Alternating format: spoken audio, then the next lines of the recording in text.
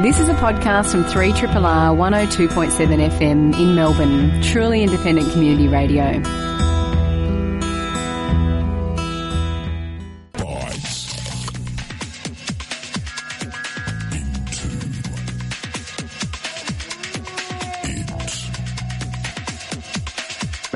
Welcome to Bite Into It.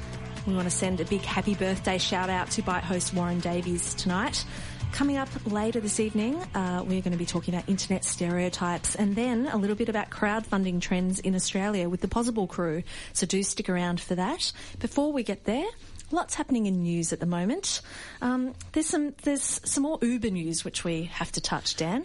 There is. It's an exciting day for food lovers who are also Uber users. I'm not sure if you remember a few weeks ago, Uber was delivering puppies around to offices around the city. Yesterday they went one step further in the excitement stages and are now delivering food from selected restaurants in inner Melbourne, around 80 restaurants, including but not limited to Ghazi, Jimmy Grant's and Supernormal. That's a pretty high level of restaurant. Yeah, no, it's an interesting. I mean, obviously we're not a food show, but I've noticed that particularly with the online ordering of food, it's gotten a lot. They've stepped up from your greasy pizza down the corner with your menu log, and now with services like Foodora and I've totally forgotten the other one, Deliveroo. There we go. Thank you very much. The most Australian looking of services, but it's not actually Australian. No, that confused me no end. Now, I've made a big boo-boo at the beginning of this show, which will happen when you're busy wishing happy birthday to one of your colleagues. And that's that I've forgotten to introduce who's in studio with me this evening, including myself. So tonight we have Dan Salmon on panel. We have Colin Jacobs on hosting with us. Howdy. And I'm Vanessa Toholka. We get around to that when we do. So Dan, are you pretty tempted by this Uber Eats potential? I am, particularly seeing as a I suppose an incentive for new users. The delivery fee is being waived, so you can actually pay cost price of sitting in the restaurant for the food, which is an exciting thing. Technically, UberX is illegal in Victoria at the moment, so you've got to be a bit careful about those sort of things. But piffling technicalities. Yeah, it's only a matter of time. I have a feeling that it'll be fine. It's proven popular in US cities. They launched it last year with different menus and that kind of thing. But I think considering the way that food culture is in Melbourne, it'll probably take off. So this is interesting because some of their competition have hit the market. People like Menulog, and they haven't had such formal partnerships with the people who they get food from. They've just sometimes made things available and then called up restaurants, ordered things, and restaurants have been a little bit surprised to know that their food's available on Menulog. And Uber Eats, it looks like they've taken a little bit more of a formal approach. Partnering with all these fancy well, yeah, and I mean it's going to be good for the consumer in the end. But I mean, obviously, the kind of experience of going to these restaurants and actually being in there and eating what they have to offer is half the kind of romanticism of going to a restaurant.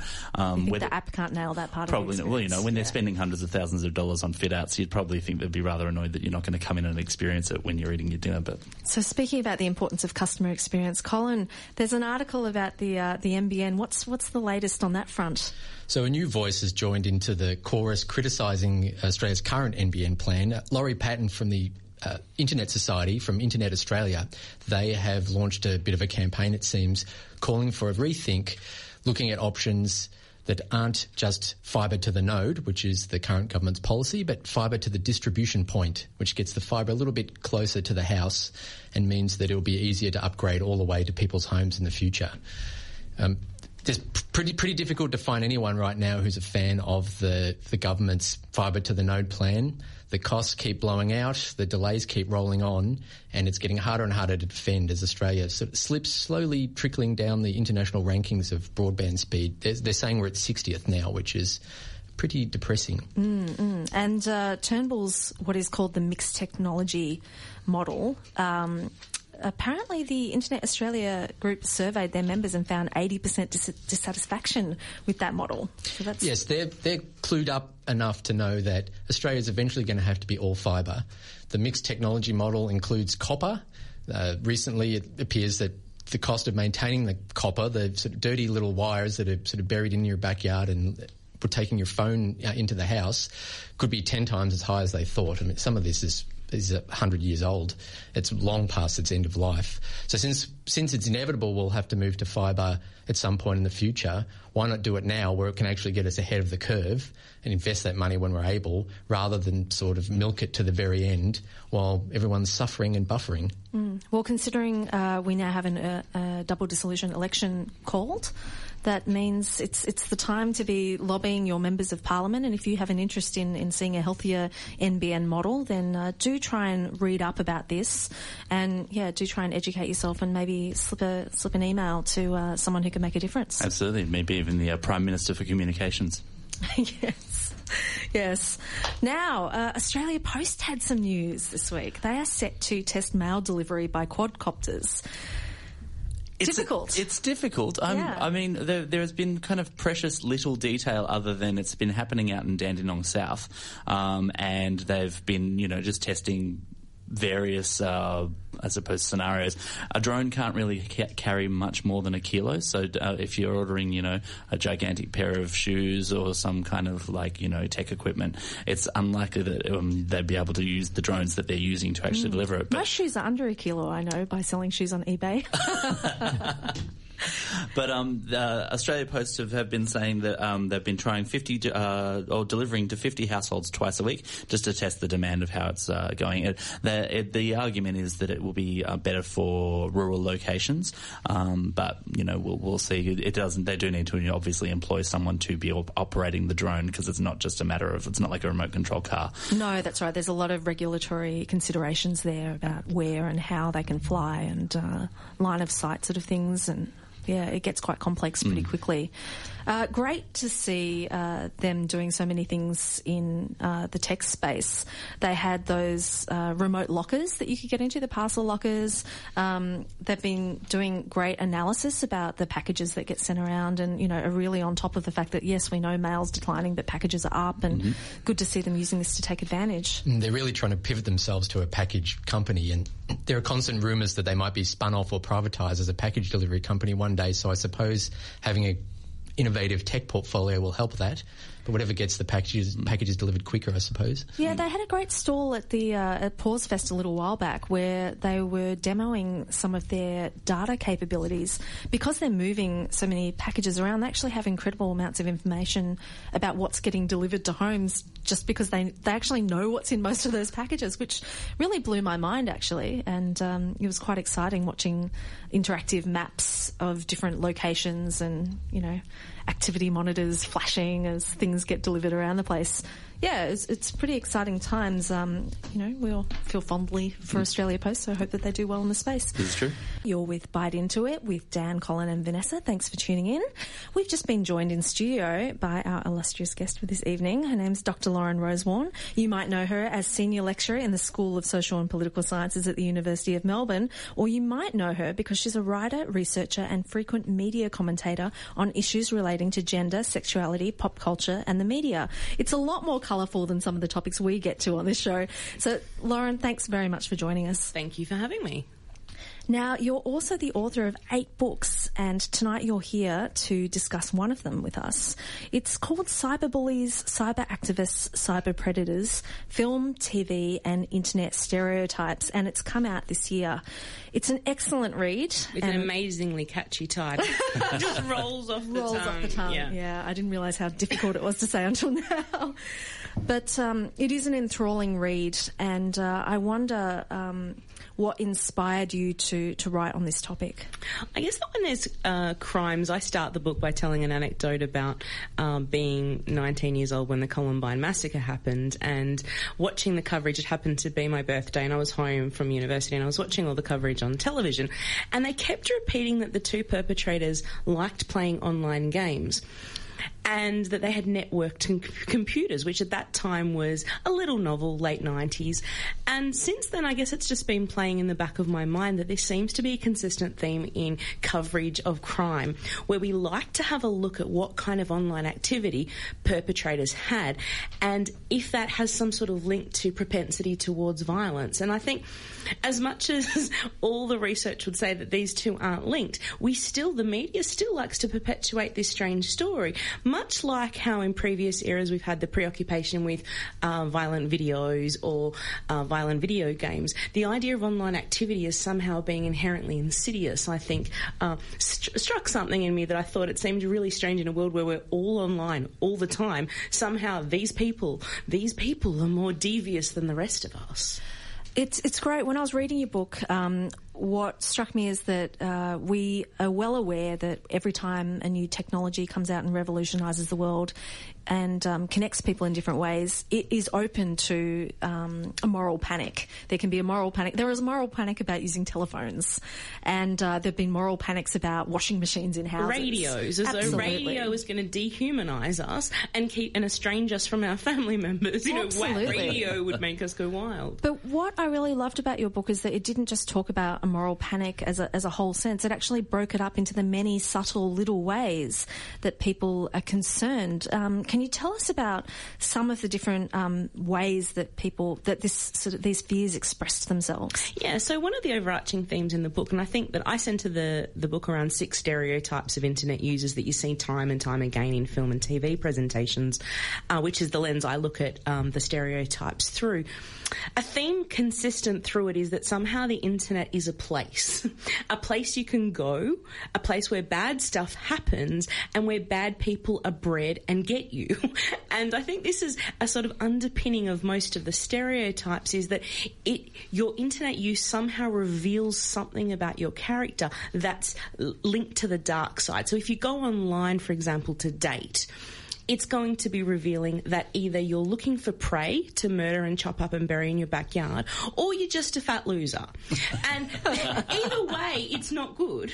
But the internet is your outlet for that, unlike normal people who meet in a meet cute on the street, at the laundromat, etc. Only weirdos go online, even though, again, and this is something I do in the book, is I compare the stereotype to real life, and how even though in real life the internet is becoming up there in terms of modes to meet our partner, on screen it's almost never presented that way. Invariably it's just a stepping stone you used for a few laughs before you meet the true love of your life, which will be offline. One of the stereotypes you look at is the net geek, and I wonder, has that changed as internet startups and internet products have become such a big part of the economy? Because now geeks tend to be billionaires that are portrayed in the news. Does that give being a net geek a bit more kudos and a bit more cred, or have the portrayals remained the same? On one hand, there's lots of characteristics with these net geeks that look like the net geeks of old, like Eugene from Greece, for example, where you've got the socially awkward guy who's invariably a virgin, doesn't know how, gets bullied, etc. This stereotype has continued. The idea, though, that he's now more likely to live in mum's basement, he's still going to have awkwardness with sexual, the opposite sex, having sex, etc. The difference, I guess, is that he has a social life online. Now, that becomes the focus of activities. In the past, films might have presented a preoccupation, say, with a model train set. So it's an updated stereotype. But what's interesting is that somehow at the same time as this change has been happening culturally, other people have embraced the idea of sort of nerd chic.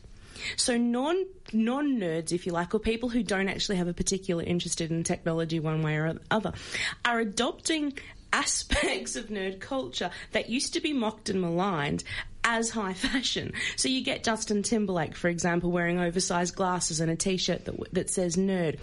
And this is almost like it's an attempt to look like you're not mainstream, except that T-shirt gets sold at Forever 21. So, and then now actual nerds don't mind the label anymore. Actual nerds, though, don't want to look like that anymore. So this ability to just look at someone and work out where do you fit in the pecking order has been made more difficult by that. That's not necessarily a bad thing. Do you think that there's anything to the issue of some nerds not being that great with cultural criticism and not actually having a voice in critiquing some of the media that's out there? I mean, when you think of, say, dreadful films like The Net and their really inaccurate portrayal of technology, you would get the occasional geeks back in the day saying, oh, this is terrible, no one understands what we do. But I feel like there's been fatigue with that sort of sentiment because it's exhausting to say, oh, this is always inaccurate, and it's kind of boring. And instead, you've seen the media's portrayals go off in one direction and almost the reality go off in another. And that's with both good and bad elements. I mean, do you think that, geeks could have more of a voice in criticising these sort of media portrayals? Well, it's tricky because on one hand, the stereotype of the neckbeard, for example, is only a guy who goes online and criticises, comic book guy of The Simpsons, worst episode ever, I can't wait to get online and tell everybody. So that stereotype is already in our culture in terms of existence. In real life, though, is there a role for that? I'm not sure. When I was researching hacking, one of the stereotypes I talk about is the cyber activist, and hacking seems to get a disproportionate amount of nerd attention online, arguing, well, this isn't what hacking looks like. And the first thought that comes to mind is the beautiful scene from Swordfish, where it's a hack that involves fellatio and a gun to your head. Now, as weird, because I know that most of us do hack that way, so weird. And another one, there's a hack dance, which involves Hugh Jackman dancing and hacking as you do, and smoking and drinking all at once with multiple monitors. There is, however, a reality that filming hacking is difficult, and it's not splendid for the screen. It's actually just pages of code. And you don't want that. What you want is sort of a picture of a gate and, knocking on the door, as though to try and visually represent something that's actually not translatable as a visual presentation. And I think that will always lead to a disparity between what true geeks or true nerds want in their presentations versus the reality. But then you have a show like Mr. Robot that has got people talking in terms of that's the best that we've got so far, where a lot of nerds have actually been enthusiastic about portrayals there. Is the hacker a hero or a villain? Because often in the movies, when they need the plot to be advanced, they bring in the hacker and he solves a problem with his amazing hacking skills. And it's always a he, invariably. Yes. Yeah. Jurassic Park. We'll get to Trinity later. Okay. But nearly always, for all of the stereotypes, it's nearly always, only apparently there's something to do with a penis at a keyboard. So is that a villainous or sort of role, or are they actually sort of, using skills to solve problems? Is that a not entirely negative portrayal? Look, I think it taps... Yeah, it can be good in the sense that we want to look at technology as a sort of saviour. And a bit of a side note, I've been supervising a PhD this year, and the student was looking at young people's visions of the future. A theme that kept coming up in young people's visions of the future was the idea that technology will save us. So it's no surprise that actual people in real life have that perception from film and TV. The flip side, however, though, is that the hacker is insidious, is going to exploit us, is going to steal our identity, which was the theme of the net in 1995, and really sort of set a theme for these type of presentations, is that we're vulnerable because we've now become, basically our entire entity is about data, and we're vulnerable to having all of that stolen. Yeah. Speaking of things being stolen, you touch on the idea of scammers. Yeah. Do you want to unpack perhaps the stereotype of the scammer? Yeah, so a theme that I talk quite a bit about is this repeated idea of the Nigerian money scams, for example. So that if you're going to go online, you're going to have a certain character who goes online, invariably someone who's socially awkward, hasn't had much luck with the ladies normally, goes online to have the luck with the ladies, ends up meeting a princess who just has a small financial problem and just needs your social security number. And what's the harm in that? And that portrayal, and it's quite common in film and TV, subtly says there's a certain kind of person who dates online, and that certain kind of person is a weirdo, is gullible, is an exaggeration of our fears in terms of what might happen to us online. And that, I suppose, the danger of being exploited goes to the other idea of the predator who actually goes out there and takes that kind of thing. Yeah, and there's all these daytime made-for-television films that have, the guy in the hoodie at the key. There's one which is the guy from Happy Days, and whose name just escapes me, McGinley, Jefferson from Married with Children. Anyway, that guy, and his name is Scan Man in the show, and he's always filmed in shadow, and he types and he says things like, "I've been waiting for you," and it's a sort of visual presentation of this seedy badland plans, which actually that's a real exaggeration. That's from, I think the film is called Cyber Predator or Cyber Stalker or something like that.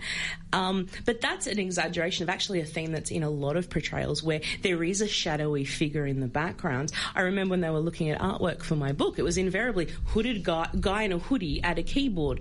This is our imagining of the internet predator just waiting to steal our identity.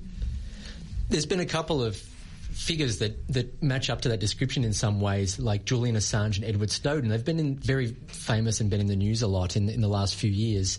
The way they've been portrayed in the media, is that reflected in the way that these sorts of characters who liberate information and whatnot are portrayed in movies and TV? Yeah, I'm glad you mentioned Julian Assange, because it ties, and I also mentioned Mr.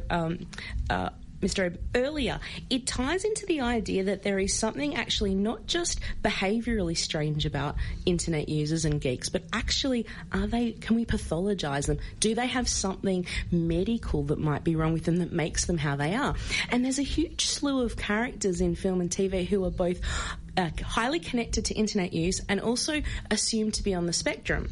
Now, that's the autism spectrum. They're very rarely diagnosed. That's the sort of, I guess, playing fast and loose with, it's the Sheldon on Big Bang Theory argument where could he be, maybe he's not, he probably is, but what we'll do is we'll take the good bits that we like about the diagnosis and have all the comedy associated with it without the burden of having to stay true to a diagnosis. And you see this a lot across film and TV where recurring characters often have traits associated with Asperger's that seem to explain their internet use as though, okay, well, we can totally understand they're biologically weird and different than the rest of us. Yeah, so in a lot of film and TV, you don't see particularly young people using technology the way that they really rapaciously are always surrounded by a couple of screens and doing multiple things at once. But we're starting to see really edge case beginnings of people doing text messaging and stuff in shows. So you've got Kevin Spacey in House of Cards and, some of the Black Mirror series has been really interesting in its use of those sort of multi-narratives. Do you think that this is all going to change as a new generation who's digital native, grows up and just expects their media to be a bit more realistic? Or will the media itself change and need to be delivered differently? I mean, are those people going to be watching films the way we watch films? Yeah, there's a couple of interesting things there. On one hand, the reality of our consumption of the media has changed, so we're more likely to be screen stacking, where I can't remember the last time I watched a film domestically as opposed to the cinema and didn't have something in front of me to play, and I think you take it for granted, which is why it's so difficult to get young people at the cinema to turn your bloody phone off, because it's what I do all the time. The other aspect, though, is are we going to see film and TV change where they incorporate text message? Because we've seen it. I think House of Cards is a good example where it's done well. I watched a telecast of the 2002 Jesus Christ Superstar the other day. I wanted to check out this very point that I'm glad you brought it up. Text messages are used in that. So, and it also looked incredibly dated. And this is a troubling aspect of using technology in film and TV, and why you see producers not do it, because it really marks the technology. When I watched this Jesus Christ Superstar telecast deliberately because I'd been told it was Tim Minchin had done a modern version, I'm looking at it and something's not right. It feels a little old. And it's just purely the way the phrasing was done in the text messages just looked a little old. And we're only talking 4 years. So shelf life is really important. And I think that's going to be why you sometimes see shows err on the side of caution and not embrace new technology too quickly, because it also dates it really quickly. Yeah, that's a really astute comment. In terms of, say, the cyber predators, your Silk Road sort of aspects of the internet and what have you, when you read about these sort of spaces in the media, it does feel like these are places that you just, whoops, I clicked on something and I got there. Do you have anything to say about, did you discover anything about the way, people think about, the scary places on the internet? Look, and this is something that's come up perpetually in child pornography debates, where people who don't know much about technology seem to think there you are looking up recipes and suddenly the child porn pops out. I have been writing and researching about sexuality for about 13 years. This has never happened to me. I've never accidentally stumbled across 4 kilos of cocaine for sale or the option to rape a child. This has just not happened to me, because I think you have to be really looking for that material, A, but you also, particularly with sort of subversive material like child pornography, it's not at www.kittyporn.com. And I think that highlights a real misunderstanding, and it's natural because it's fear of technology, but a misunderstanding of how this, it's not www.silkroad.com. Oh, I can hire a hitman just as I can order a pizza. But the fact that you've got sort of this misunderstanding, I think, underpins misconceptions and fears. A show like The Good Wife, though, is really an outlier example that has done this stuff well, that has done dedicated episodes on Bitcoin, done dedicated episodes of Silk Road, and done a good job, to the best of its ability in a 42-minute episode, explain these technologies in a way that's both realistic and also moderated in terms of its, severity.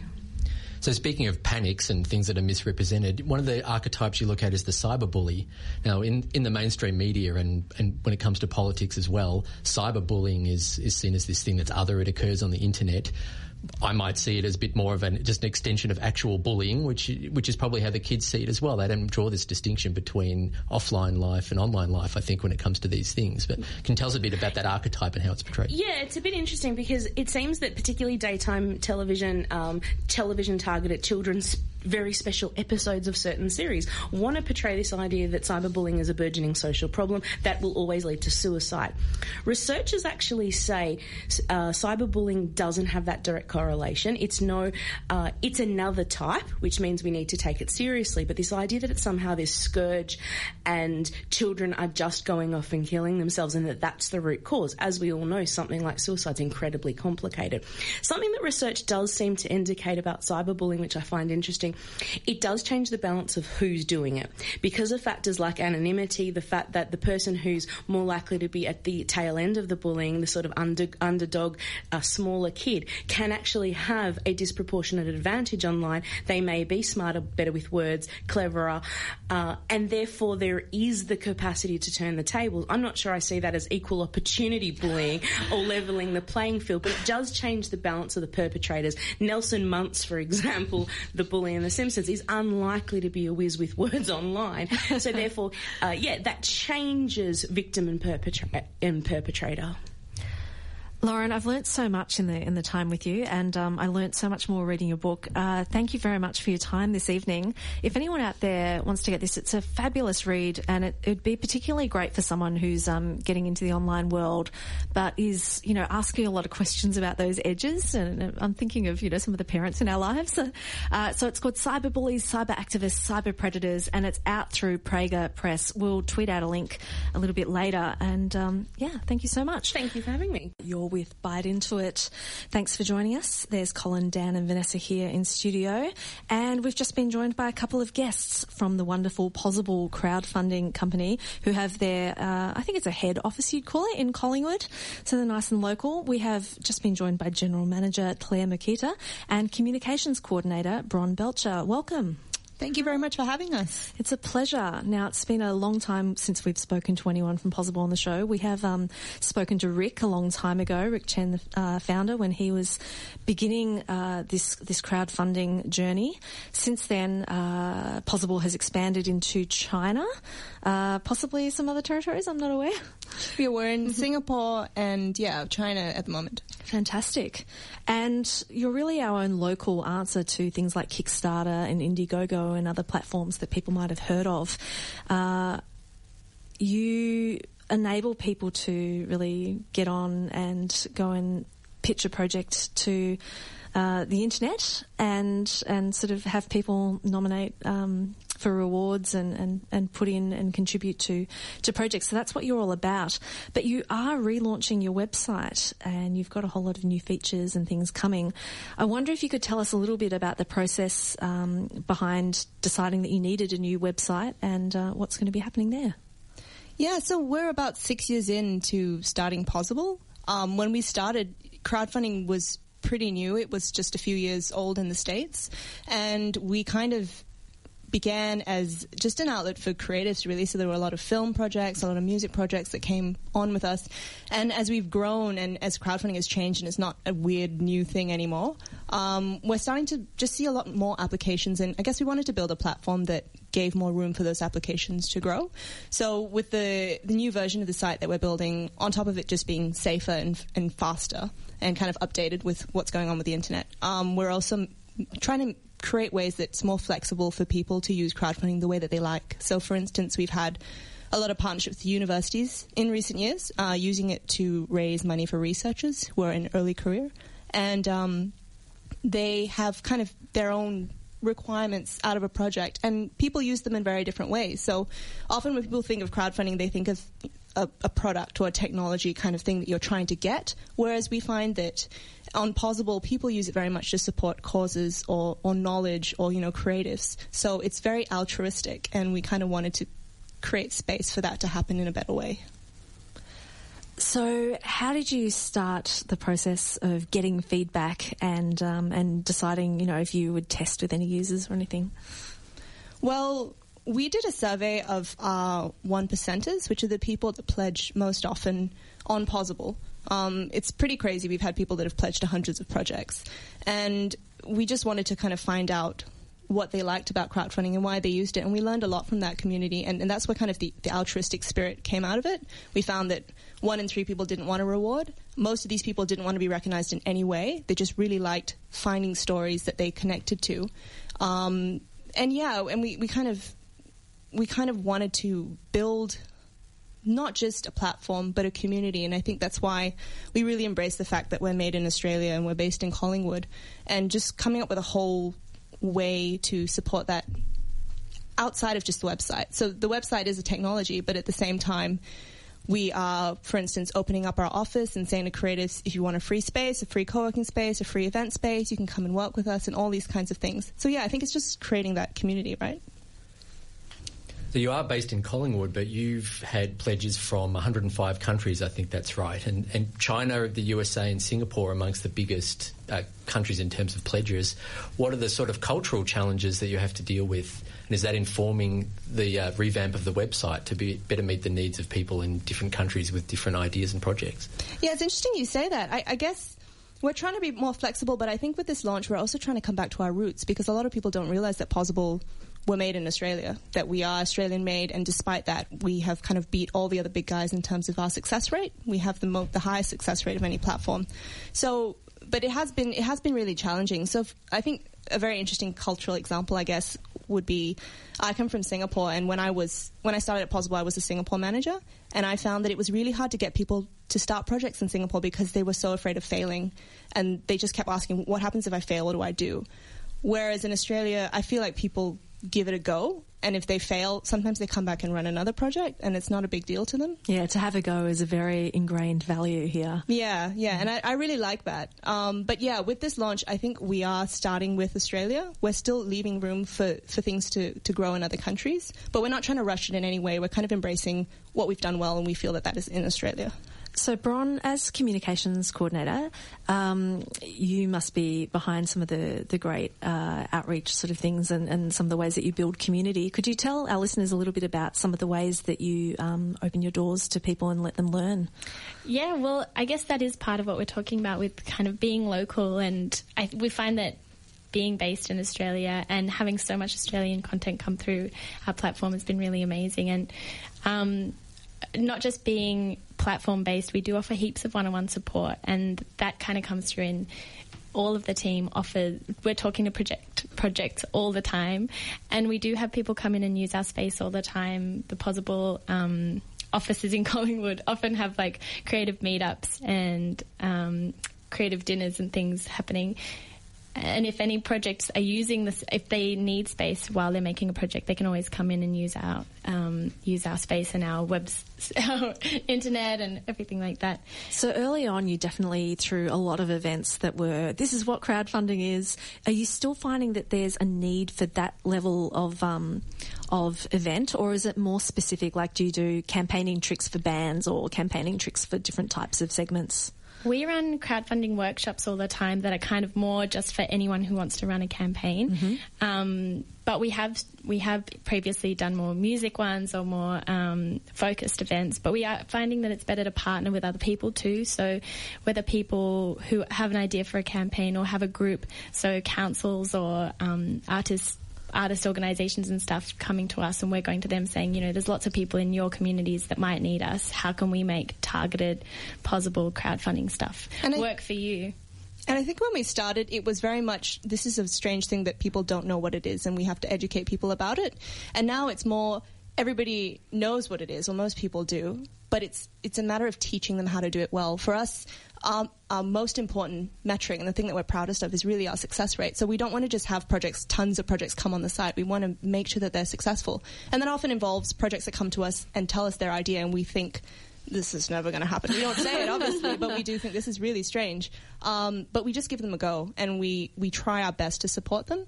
And I think the best part of working in crowdfunding is that you will always find projects that surprise you, that you think wouldn't succeed, or even ones that you think this should be so easy to work, and it doesn't. So we're still learning. It's still quite a young industry, but we're definitely moving into kind of a maturation, I guess. I wanted to ask about that success rate being so high. Do you think that is due to the extra support that Pozible gives the creators? And is there something that the successful projects do that you've noticed as a trend that could be shared and that people could learn from? Yeah, definitely. So I think with the bigger platforms, perhaps just because they see themselves more as a technology solution rather than a community, a lot of the process of creating a project is automated, so there isn't really a human looking at the project. Whereas for us, I think, as Bron can attest, every single project that comes through gets to speak to either Bron, myself, or Elliot, or someone from the team, and everyone is approved just to offer help and also to make sure there's nothing weird going on.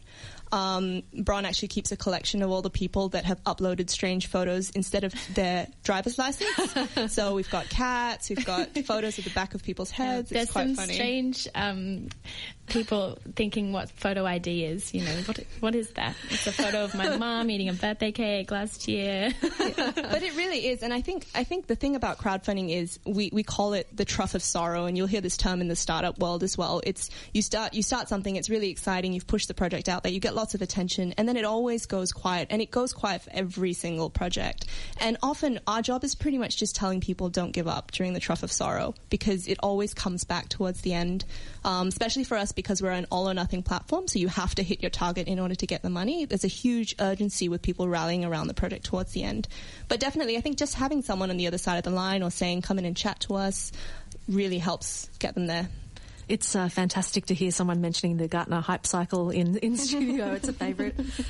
So you released this amazing blog post about some of the things that you'd learnt over the length, the time you'd existed. What were there any surprises there for you? Yeah, well, I think because so much of when we started, our identity was tied to the creative industries, and we always thought that, film, music, these are the ones that are always going to be there and be really strong. But we've actually seen in recent years that growth has not come from those areas. Growth has come from new applications. So things like research, which we never really thought would take off in the way that it has. And it's taught us a lot about, I was just saying to Bron earlier that crowdfunding platforms in different countries, if you look at the major ones, they're almost a reflection of what that country cares about. So in the States, the major crowdfunding platforms are often, like I said, to do with technology, and that's kind of their obsession with kind of new gadgets and kind of consumerism and all that kind of thing. The American dream. Exactly. Yeah. Whereas in Australia, interestingly, tech companies or startups don't seem to do very well on Pozible. What we've seen do really well are things that have an interesting story or a cause. The environment, I think over Christmas, our whole front page, just because of the algorithm, were all environmental projects. So those are the ones that were doing really, really well. And that surprised us, and I think it informed a lot of what our launch is going to be about, and trying to focus on different areas and where people are moving with it, really. Well, I really look forward to seeing your site after the relaunch and looking into more of those trend posts as you go forward. I feel like you're the local OkCupid in terms of putting out really interesting stats to read, so that's fantastic. Thanks for your time, Claire and Bron. On Triple R, you're with Bite Into It for the last little bit with Dan, Colin and Vanessa. Thanks for tuning in. And we have a quick public service announcement, Dan. A quick public service announcement. For those of us who use QuickTime on Windows, you need to stop doing that, basically. Apple are no longer supporting QuickTime for Windows, and it already has 2 known vulnerabilities. So if you are using QuickTime to watch or listen to anything, you need to uninstall it and use one of the many other media players that are available for Windows that still have support. That's all I have to say about that. Excellent. Well, we are going to go into a few events. Melbourne Knowledge Week is coming up from the 2nd to the 8th of May, and events are starting to book out, so I thought we'd mention it again this week. It's less than 2 weeks away, and the events include a massive Community Maker Day from 10 to 4 on Sunday the 8th of May. So if you're a maker or a potential maker, you're interested in making or you make already, maker communities around the world are interested in transforming traditional crafts using new technology. So think about carpenters who start getting into using 3D printers and people messing with robots and quadcopters. This is your chance to connect with other makers and learn how to solder, build a robot, or even create your own wearable technology art/fashion pieces. It's presented by the Connected Community Hackerspace, and you can check it out by Googling Melbourne Knowledge Week. We'll also tweet out some links later. But there's also the Melbourne Data Science Initiative, Medicine.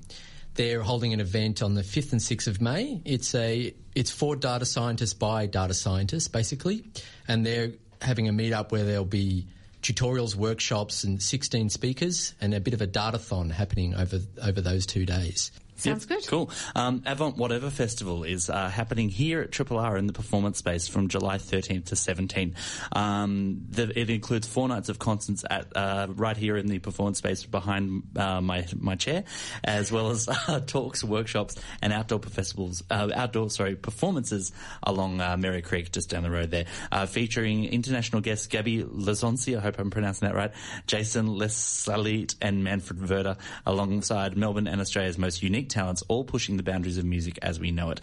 We're telling you about it now because early bird season tickets are available until June the 1st, and that's when all other tickets go on sale. We will tweet out a link to that stuff. Yeah, I do love that festival because it is a bunch of people thinking really differently about how they make sounds and light, and I love the idea that we can really champion experimental uses of, technology and sometimes not technology. True. Yep. So, wanted to send out a sweet reminder to everybody that it is April. That means April Amnesty is on. It's just a quiet time of year where we like to remind people who maybe pledged to subscribe during Radiothon and never followed through, or people who don't really understand how the station works, to get on board and subscribe. So what we are as Triple R is we're a not-for-profit and independent community broadcasting service. So we don't get any government funding for our regular sort of broadcasting sort of things, the station as it is. We run some sponsorship announcements that fit in with our ethos, and that's about it. We really rely upon you, the listener. So there's no one out there cracking a whip and making sure that you pay if you listen to this station. It's, obviously out there free on the airwaves, and we hope that you really enjoy it. But for people who enjoy it a lot, they might want to subscribe, and they can do so by going to the website rrr.org.au. The rates are really reasonable. A full subscription is $75, concessions $40, a passionate's $125, business is $150. If you're a band, artist or DJ, it's $75. And these also get you a sweet little card that gets you discounts with Triple R friendly businesses around town. Also, you'll be in the running for a whole lot of prizes during April Amnesty, but that's not the reason we do it. We do it for that fantastic warm feeling that we get from pitching into something that really connects us to our community. Everyone here does it for the love, so I hope that you love Triple R too and are interested in April Amnesty. We want to say a big plug to our podcaster, Justin Petch, this evening. It took us a long time to get a regular podcaster on the show, which was a little bit of an embarrassment for the tech show. And Justin has been doing a stellar job getting our show out there. We might be chatting to him about his podcast sometime in the future. He's got one of his own, so he's a bit of a pro. Before we do go, a little bit of weird news of the week. In the search for power, electricity is secure, affordable and environmentally sensitive. The University of Bath in the UK's Department of Chemical Engineering has developed small microbial fuel cells that exploit the biological process of bacteria, which sounds absolutely bloody disgusting, to generate, from an even more disgusting part, electricity from urine. So, look, I'm not going to say that we should start stockpiling or anything like that, but you never know. In the future, it might actually be useful. I'm glad you mentioned that, because I saw the P-Power show up in the news, and I followed the trail from the... no pun intended. Sure. I followed the trail from the... cute article to the university press release to the actual peer-reviewed paper when they talk about this, and actually, like, it's legit. They're making micro power cells powered by bacteria, and they've figured out a way to replace the platinum with something that's organic, and they could be powering phones in places that may not have as much access to power. So it's pretty interesting idea. It's fantastic because they're trying to make the process green as well as the products that involved, like the hardware. Often the hardware falls down in this scenario. And when you nip off to the bathroom, you can charge your phone at the same time, so everyone's a winner. I would love to have been one of the academics who was asked to peer review that particular piece of research, because you'd just be sitting there going, are you serious? Are you serious? You got to love that it's come out of university in Bath, though. Like, no one wants to talk about urine. That's pretty good. We don't talk about urine in the bath. No, we really don't. And on that very green-friendly tech note, we're going to leave you this evening. Thanks for tuning in tonight. Big ups to our guests, Dr. Lauren Rosewarne, Claire Makita and Bron Belcher. And we've been right into it.